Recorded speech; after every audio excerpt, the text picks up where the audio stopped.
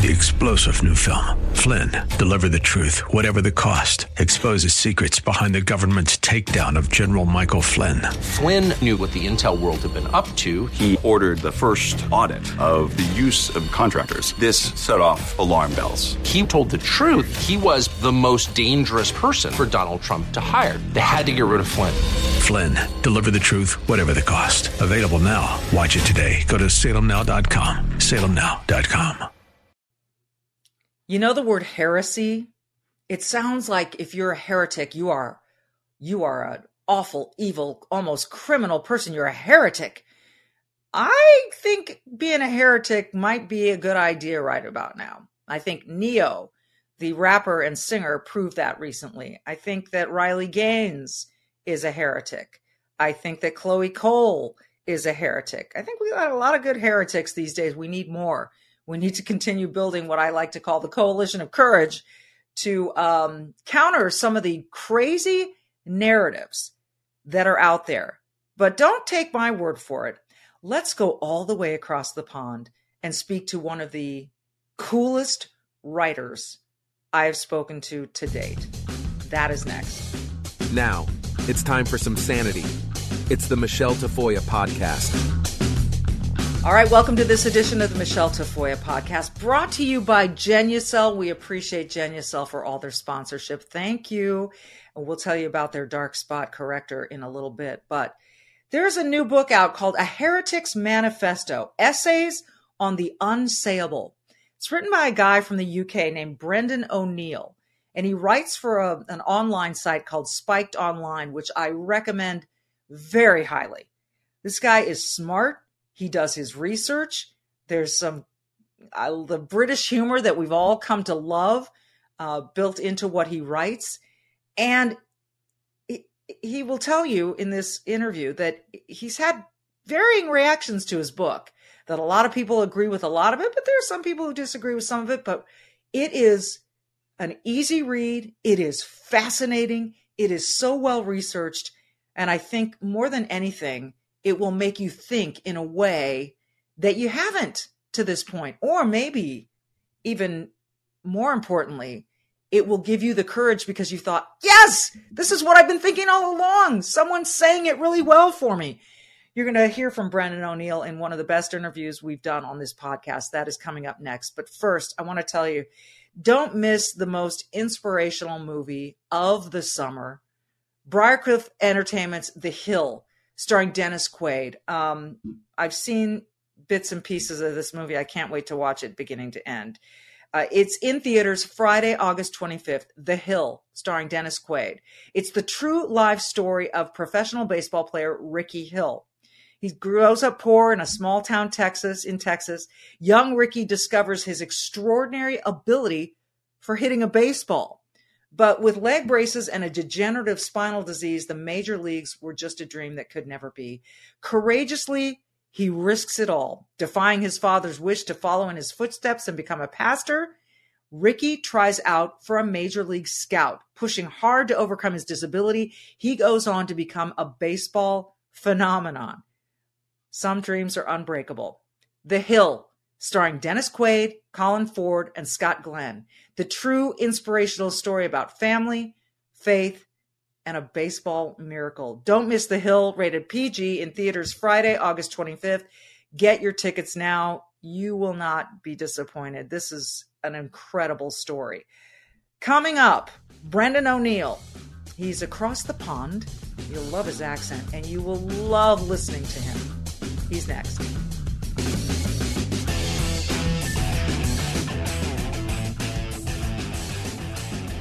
Brendan O'Neill, I so appreciate you coming on. I am a fan of your work, and I've read this book, A Heretic's Manifesto, Essays on the Unsayable. It's tremendous.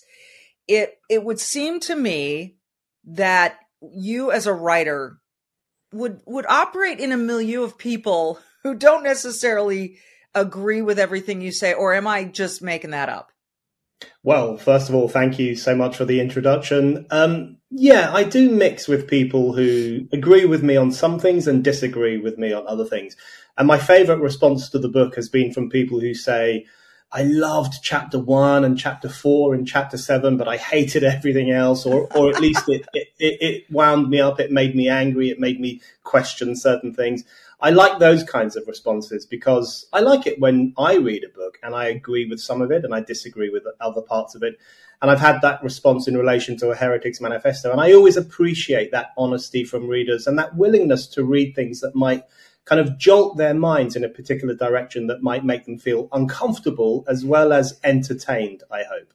Well, entertained for certain. I took a screenshot of chapter 1 to send to a friend of mine because the title, it will jump out at you right away. The title of chapter 1 is Her Penis. And I just thought, this is going to be interesting. But what you do in this chapter, I think, is so important because you tell the reader that you describe this thing that we're supposed to accept because this very small group in the public accepts this. And so we're all supposed to jump on board. But I've said from the beginning, this is craziness. Women, by definition, do not have a penis. So let's start with the chapter 1, Her Penis. It's just such a great title. And I'm wondering how you settled on that. It's funny because as soon as I thought to myself, I'm going to write a book on heresy called A Heretic's Manifesto, I knew very early on what it would be called. I even knew that the subtitle would be Essays on the Unsayable. I made all those decisions very early on. And as soon as I decided, I knew that the first chapter would be called Her Penis. I knew that the first line of the book would be, we need to talk about her penis, which is the first line of the book, because for two reasons. Firstly, I wanted to drag the reader in head first to let them know that this is going to be a crazy ride. We're going to be talking pun intended or no pun intended, Brendan? Head first. Yeah. And, I really wanted to just get them thinking and get them get their juices flowing. And at the same time, I chose that issue for chapter 1 because I think it cuts to the heart of what I'm talking about in the book, which is the new authoritarianism and the manipulation of language in order to manipulate thought. And her penis is such a perfect example of that, because this is a phrase that is used in the mainstream media. Here in the UK, you will see it in the Times newspaper, on the BBC. It's used in courts of law. Here in Britain, there have been trials of accused rapists, i.e. men, but because those men now identify as women, they are referred to in court as she, and you will literally hear statements like, she took out her penis. I mean, you're supposed to tell the truth and nothing but the truth in a court of law, and yet here they are lying about the sex of the accused person. So I wanted to dig down into that question and look at the way in which language is often controlled in order to control thought and in order to control how we think about ourselves and think about other people. So it's a perfect example, I think, of the new tyranny, the cultural tyranny we all live under, where we're expected to change how we speak and how we think. This cuts right to the heart of something that is, to me, one of the biggest issues of the day, because I do think it's authoritarian. I do think it's people are trying to compel us to say and to use words and terminology that we haven't used in all of human history. And it started for me with pronouns. When everyone started putting their pronouns at the end of their emails or on their, at the playbill at the theater, a friend of mine who dances on Broadway, she's asked to put her pronouns next to her name in the playbill. And I'm thinking to myself, this is really, taking root. And a friend of mine was taking his kid to college and noticed that on all the dorm rooms, kids had their names and their pronouns. I mean, to me, that was the first sign, and maybe I'm late to the party on this, Brendan, but I thought, what the hell? Why? We've never done this before. We haven't had to say what our pronouns are. I think people who know me, when I sign my name, Michelle, unless there wasn't an E at the end, would know. And what the hell does it matter? What do you think about this whole pronoun? It's almost like a religion. Yeah, it has a very religious feel to it. And it's crazy. Joe Biden once declared his pronouns, he, him. And I was thinking, Joe, no one is going to think that you are a she, her or a Ziza. Everyone knows you're an old white guy, and there's no problem with that at all. Right. I think it's there is a religious feeling to it. I think declaring one's pronouns has become like a declaration of being a good person. It's a very virtue signaling phenomenon. Yeah. People do it in order to say, look, I'm on the right side of this issue. I'm on the right side of correct, fashionable opinion. That's why I've got my pronouns in my social media bio. That's why people whose pronouns are very, very obvious, like Kamala Harris, for example, she now has her pronouns in her social media biography because she wants to demonstrate that she's one of the good people. So there's very much an advertisement of one's moral decency in the eyes of the kind of social justice set. But at the same time, I think the compulsion that is put on other people to declare their pronouns is something that worries me enormously. We've heard about big businesses and banks and even the BBC here putting pressure on members of staff to add their pronouns to their emails and to declare their pronouns whenever they get an opportunity. That kind of compulsion is wrong because that is like forcing people to convert to a new religion. Yeah. Because this is the religion of gendered souls. The whole point of declaring your pronoun is the idea that you believe that there is sometimes a magical, strange gender inside someone that might run counter to their biological casing, to their body, to their physical expression.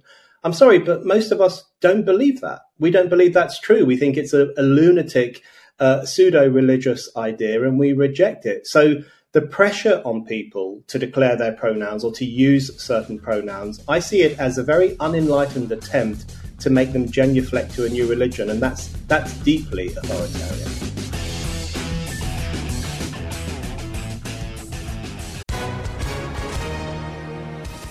Hi, everyone. If you've been injured in an accident that was not your fault, listen up. We have legal professionals standing by to answer your questions for free. Call now and find out if you have a case and how much it's potentially worth. Call 800-702-5400. I'm here with spokesman John Wolf. So, John, tell everyone listening who should call right now. Well, Maria, first off, thank you for having me here. It's always nice to answer the listeners' questions. Now, as far as who should call in, anyone who's been injured in an accident and think you deserve compensation, give us a call right now. 800-702-5400. You'll find out if you have a case and how much it's potentially worth. Thanks, John. You heard it, folks. Take advantage of this opportunity and call now. 800-702-5400.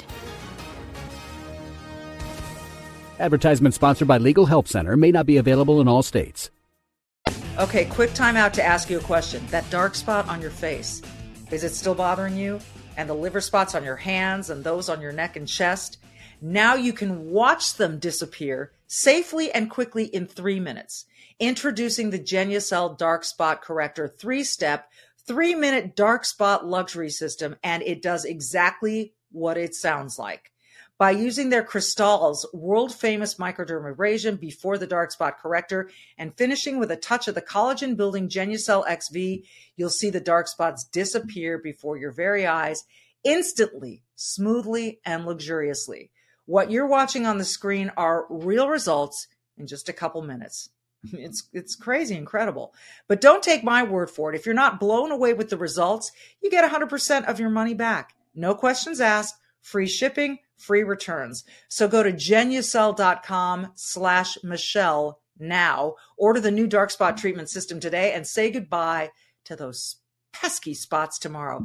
That's Genucel, GENUCEL.com/Michelle with one L, MICHELE. But there's more. All 3 products are included in Genucel's most popular package for August. So you get your Genucel bags and puffiness serum, also included, all for 70% off retail. Experience the luxury and effectiveness of Genucel. Order now and watch those dark spots disappear in 3 minutes. 70% off the whole thing while supplies last. Genucel.com/Michelle, GENUCEL.com/Michelle with one L. That's Genucel.com/Michelle. Now we continue with Brennan O'Neill.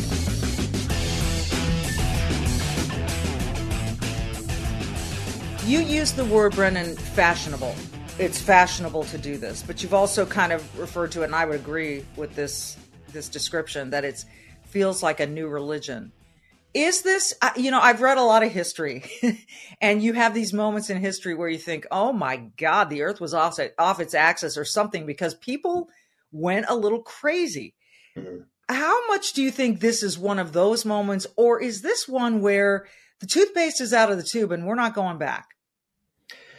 I think we have gone crazy. I think we can see it all around us. We can see it in the language that we're encouraged to use, the ideas that are now accepted as being, not accepted in the mainstream, actually. There are still lots and lots of ordinary, decent people out there who reject some of these eccentric ideas. But within correct opinion circles, it is now accepted, for example, that a man can become a woman simply by clicking his fingers, even if he still has a beard, still has his genitalia intact. We hear people talking about male lesbians. I mean, that is craziness. That is a subversion. That's a subversion of language. It's a subversion of reason. That's a form of lunacy that has impacted on the elites in particular. But it can get really destructive. A couple of weeks ago, I was watching Chloe Cole, the detransitioner in the US, giving her testimony to the US Congress. And when she was 12 years old, she was put on puberty blockers. When she was 15 years old, she had a double mastectomy. This is where it gets incredibly dangerous. And I recently wrote a piece saying that it feels to me that trans mastectomies and trans surgeries are the new lobotomies.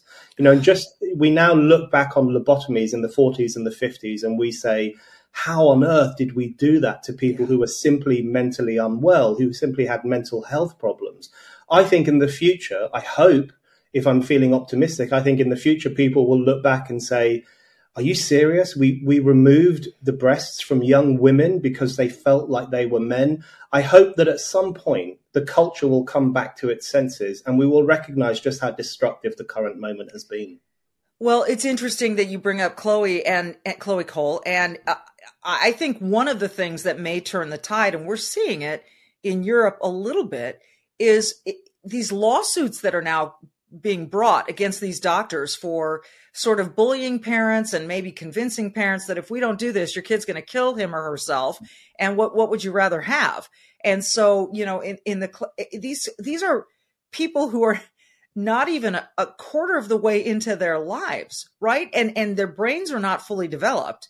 And these children, and we're letting them say, yeah, I really do think I want to just get rid of the boobs, Mom. I really do. And instead of digging deep with some talk therapy or other approaches, we're just cutting to the chase. And I've seen journalists, quote unquote, legitimate journalists on American television say, well, if it's going to make the kid happier, why would you deprive them of that?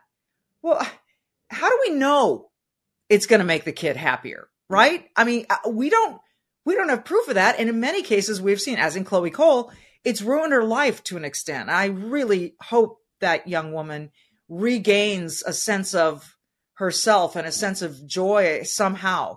But in the meantime, it's hard to not look at her and say her life is, this shouldn't have happened. So you're right. This is similar to the lobotomy thing. And I don't understand how we've got people in places of journalism and medicine and academia who go along with this. Who are these people? Well, I think that's where we will need to have a big reckoning with all of this at some point. And I hope that point comes sooner rather than later, because as you say, people's lives are being turned upside down in the most extraordinary way by some of these deranged ideologies. Chloe Cole refers to it as barbaric pseudoscience. And I think she's absolutely right about that. Too. Yeah. And, let's think about this. In the United States, you can't buy alcohol until you're 21. Right. But apparently you can agree to be mutilated on an operating table when you're 15. This makes no sense. And you know what? It makes no sense, I think, to the majority of people out there. They might be a silent majority at the moment because it can be difficult for people to express their dissent on this issue.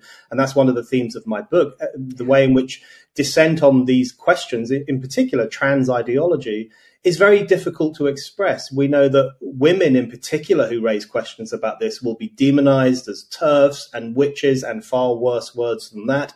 Some of them have lost their jobs. They've been blacklisted from university campuses. There have been physical assaults. We only have to look at what happened to Kelly J. Keane, also known as Posey Parker, when she visited New Zealand earlier this year. She was set upon by a heaving mob of feral misogynists who wanted to get to her and attack her. So this is what I mean when I say that we live in an era of extreme conformism where heresy is being violently punished in some situations. And that's why I think we need more brave heretics. And I would count Chloe Cole as being in that number, someone who is incredibly brave, very valiant, standing up against peer pressure and political pressure and telling the truth. And more truth telling, I think, is probably the best way out of the current situation. A couple more examples. There's so many things I want to get to here with you, but Riley Gaines is a swimmer here in the United States who swam at the University of Kentucky. She's been a warrior on this issue, speaking out against competing against Leah Thomas. In your neck of the woods, J.K. Rowling, the author of the Harry Potter series, there is a museum in Seattle, Washington that wants to promote the whole Harry Potter series, but erase J.K. Rowling from it, to lessen her impact, they say, because the one issue that J.K. Rowling deviates with her usual liberalism, it deviates from it, is this gender issue. She doesn't want to be called a menstruating person or a birthing person. And I'm sure you've seen this a lot more up close than we have. How is she received in the UK? It's such an interesting question. And, I would disagree with J.K. Rowling on maybe 60%, 70% of political issues, especially Brexit. Just to take one example, I'm a firm supporter of Brexit and she was a firm Remainer. But you know what? When it comes to this issue, I consider her a heroine of reason. She is really standing up for truth. She's standing up for women. She's standing up for scientific reality. And she should be cheered for that. Now, the great thing about J.K. Rowling is that she is uncancelable. Right. She can't be cancelled. She's too famous. She's too rich. She's too widely known. She's a cultural institution. So she has that luxury, I think, to be able to express herself, although I still think it's very admirable that she does, because she could easily just have the quiet life of a billionaire rather than someone who is being subjected to death threats and rape threats almost every day, simply for expressing biological truths. In the UK, she is really hated by politically correct people. They call her a TERF. They say she's evil. They say she's a bigot. But amongst ordinary people that I speak to, people think she's very brave, and they agree with her. They agree with her that there are men and there are women, and there are some situations in society where men should not enter into women's spaces. For example, where women have to get undressed, or where they have to sleep, or where they have to do something that they don't want a man to see or to watch. She's absolutely right about that. These are perfectly reasonable, rational requests to make, which would have been seen as normal by the vast majority of people just 6 or 7 years ago. Yeah. So it's the swiftness in which reasoned ideas can fall away and come to be seen as bigotry. That's another thing that worries me about the current moment. Because as what you said, she's being called evil. She's being called these names that are so not in alignment with what you would say about someone who has a differing opinion from you. And to call someone an evil person to suggest that you want to rape this woman or hurt her for her opinions. This is like another one of your chapters, witch finding. This is like we're all on a big witch hunt, and we just can't wait to find the next person to cancel. There is a rapper, singer, songwriter in the United States named Neo, and you may have heard this story. He was recently on a podcast where he said, "Look, I don't understand what's going on with parents. If my 5-year-old came to me and said, 'Dad, I want to be a girl. I'm a boy, but I want to be a girl.' Well, I'm not going to take that kid to go have surgery. I'm just not. That's not me." Well, the next day, his publicist made him issue an apology. So they printed out an apology. And then he later came out and took a video of himself saying, wait a minute. This is me now. This is not my publicist. I stand by what I said. And if you all want to cancel me, I'm fine with it. I'll make my way. Again, a brave statement to make, although, as you mentioned, he is a wealthy man, not quite J.K. Rowling status, but close, and has his supporters. So it was not as much of a risk for him, but I think for maybe the average person, we've got to build this sort of coalition of courage. Your second chapter, Witch Finding, just makes me, I'm reading it and I'm thinking, this is kind of what we're doing. We're sitting and we're waiting for people to trip up and blame stuff on them. You kind of use this in a way to talk about the climate crisis. This is not to say that I mean, I don't know what your stance on climate change is. I'm not smart enough to really have a scientific stance. I trust kind of an even-handed approach to this, but it does seem like we want to end ice cream trucks and pizza stoves and air conditioning for the sake of climate. And this is really how you get to the witch finding. Yeah, that's right. I mean, my view on climate change is that it's happening and there are certain measures we should probably take to alleviate the worst impacts of climate change. I like to have clean air and clean water, and I think all people deserve that. They deserve to live in a nice environment. But the climate change agenda, I think, is something very different. It's become a very political, ideological agenda full of the politics of fear. So look at the way the language changes. It goes from climate change to climate emergency to climate crisis. And now it's global boiling. The head of the UN a couple of weeks ago said the era of global warming is over, and now we have the era of global boiling. It's simply untrue. Even though we have some wildfires in southern Europe at the moment where it's very hot, the fact is that less of the Earth's land is currently being consumed by wildfires than was the case 20 years ago. So even that has improved. So I'm sorry, but very often they're lying to us. When we see those front pages on the newspapers saying the planet is on fire, it's not on fire. So I think one of the things that irritates me about the climate change issue is, again, the manipulation of our emotions through the use of fear. And I think that's a very patronizing way to approach a serious political issue. And the point I make in that chapter, I just compare it to the witch hunts of the 1500s and the 1600s. I think lots of people don't realize that lots of those witches who were burnt at the stake or hanged, they were often accused essentially of climate change. They were accused of bringing about contrary weather, which destroyed crops or which caused lots of cold weather and made people's lives very difficult. Very often the accusation was that they were climate witches, that they had somehow controlled the weather to impact harm on everyday people. So it's worth making that comparison, I think, between the climate change hysteria of the 15 and 1600s and the climate change hysteria we have today. The point I'm making throughout the book is that we might not have witch trials anymore. It would be illegal these days to put a woman on trial for supposed witchcraft. But we have the atmosphere of the witch trial. We have the feeling of the witch trial. And that's something I think we need to counter and really push back against. It's amazing to me because one of the things that I notice in this whole this polarized world in which we're living, in which there are the blamers and the people they blame for everything. And the blamers, the people that seem to me to harbor the fiercest hatred or the fiercest anger toward the rest of the world are the ones that have the signs in their yard that say, Black Lives Matter, science is science, all love is real, there are no illegal, all the virtue signaling.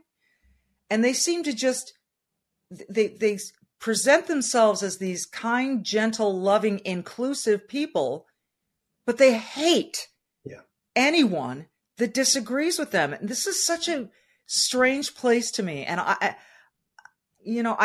I'm fearful. I wonder what you think about, and I don't know that you covered this in the book. Everything that I wrote or I read, I did not see it, but I worry about this coming election in the United States.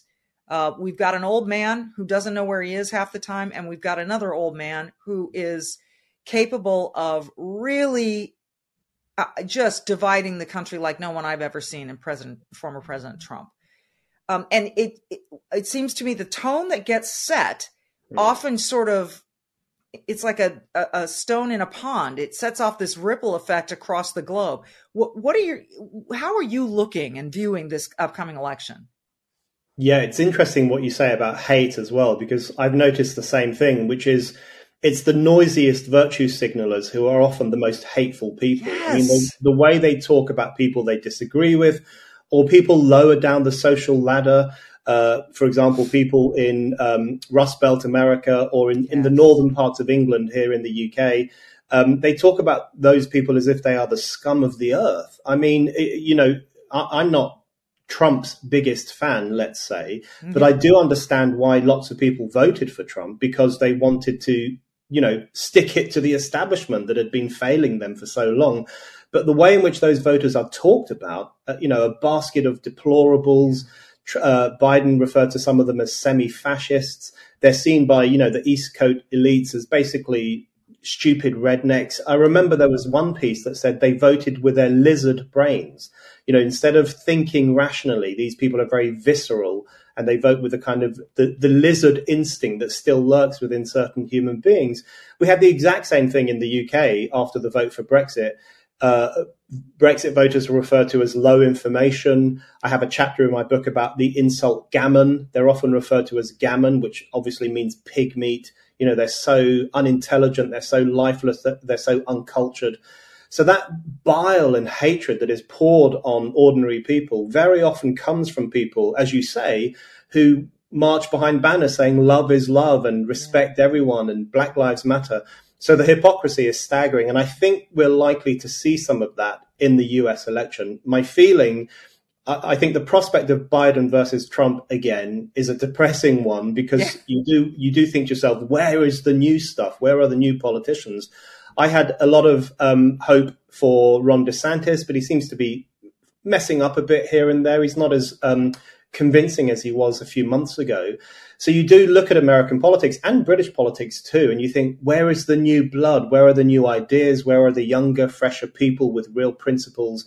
So we're going through the motions. It feels like Groundhog Day. And I do think the time has come to inject a bit more spark and principle into politics. And I hope that happens soon. I hope so too. I don't see it on the horizon yet. So I don't know. Your final chapter in this book, which we'll touch on here, is Words Wound. I grew up learning that sticks and stones may break my bones, but names can never hurt me. And we are raising a culture of humans, people, girls and boys, who describe words as violence. They describe feeling unsafe around certain words. I'm speaking words right now, and I don't see anyone getting physically hurt by the words that I speak. So that's another part of this, and that's an overarching thing here that we started with, is language. Trying to manipulate people to speak in certain ways that almost make us robotic and sterile and inhuman. It's really frightening. What did you want to do with Words Wound? Yeah, so the point I make in that chapter, that's been a bit of a controversial chapter. I've had some very interesting feedback on it, because I completely agree with you that words are not violence. I think that's one of the most slippery arguments of our time. And It's a dangerous argument, because if we see words as violence, then we justify the use of violence against certain words. You saw that, perfectly with the Charlie Hebdo massacre, for example, in 2015. If we constantly tell radicalized Muslims in Europe that any criticism of their religion is a violent assault on their self-esteem, it's going to wound them, it's going to hurt them, then eventually some of them, thankfully a very small minority, will think it is legitimate to use violence against the people who criticize their religion. So we're playing a dangerous game when we conflate words and violence. But the secondary point I make in that chapter is that the temptation when we hear young conformists or illiberals or censors, when we hear them saying words hurt us, they're wounding us, they're causing us pain, the temptation is to say, they're just words, relax, get over it. And my argument is, I think we need to resist that temptation, and we need to recognize that words are not violence, but they are powerful. And they're actually the most powerful tool we have to push back against the unreason of our times. So in that chapter, I look at some cases from history where very radical, daring, heretical people use their words in a very disorientating, powerful way in order to change society for the better. And one example I use is William Tyndale, who was a zealous Protestant reformer in England in the 1500s, who translated the Bible into English. And that was a crime punishable by death. The Bible was only supposed to be published in Latin. And he said, no, I think ordinary people should have the right to read the Bible for themselves. And he was eventually caught. He was strangled to death. He was burnt at the stake for the crime of translating the Bible into English. And the point I make is his words were quite wounding to the authorities of the time. They were destabilizing. They did have a discomforting impact on society, but he was absolutely right to do what he did. He pushed forward the cause of freedom of conscience, freedom of speech, freedom of thought. And without his heresy, our world would not be quite as free as it is right now. So we should learn from those examples, use our words wisely, but never be afraid to use them in a powerful way, and try to make society better for everyone. Can't think of a better place to leave our conversation, although I could talk to you all day. The book is fantastic. I hope that people will go order it wherever you can order it. A Heretic's Manifesto, Essays on the Unsayable. Brendan O'Neill, what a pleasure to have you. I hope we can do this again, because it's really, I don't know many people who are willing to dig back into the research in the 15 and 1600s and find examples that are pertinent to the world we live in today. So I admire you for that. I find your writing so entertaining and engaging, and I really appreciate you taking the time. Oh, thank you so much. My pleasure. He is Brendan O'Neill. The book is A Heretic's Manifesto, Essays on the Unsayable. It's brave, so I'll say this as I sign off every time. Be brave and do good. And go buy this book. You will not regret reading this book, no matter where you stand. It's fantastic. Thanks for listening, everyone. We will see you next time.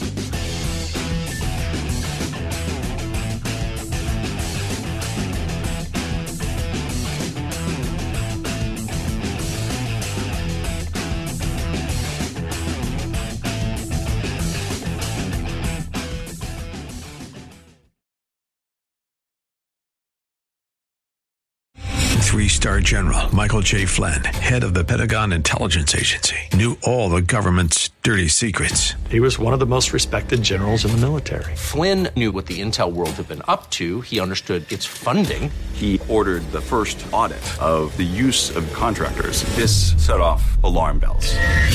The explosive new documentary, Flynn, Deliver the Truth, Whatever the Cost, uncovers the facts behind this scandal. Flynn told the truth. He was the most dangerous person for Donald Trump to hire. I find out the worst enemy that I'm going to face in my life is right here in America. They took my assessment and they wanted me to change it. And I was like, I'm not changing it. They had to get rid of Flynn.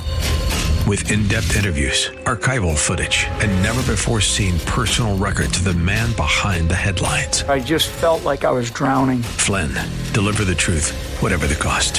Available now. Watch it today. Go to salemnow.com. salemnow.com.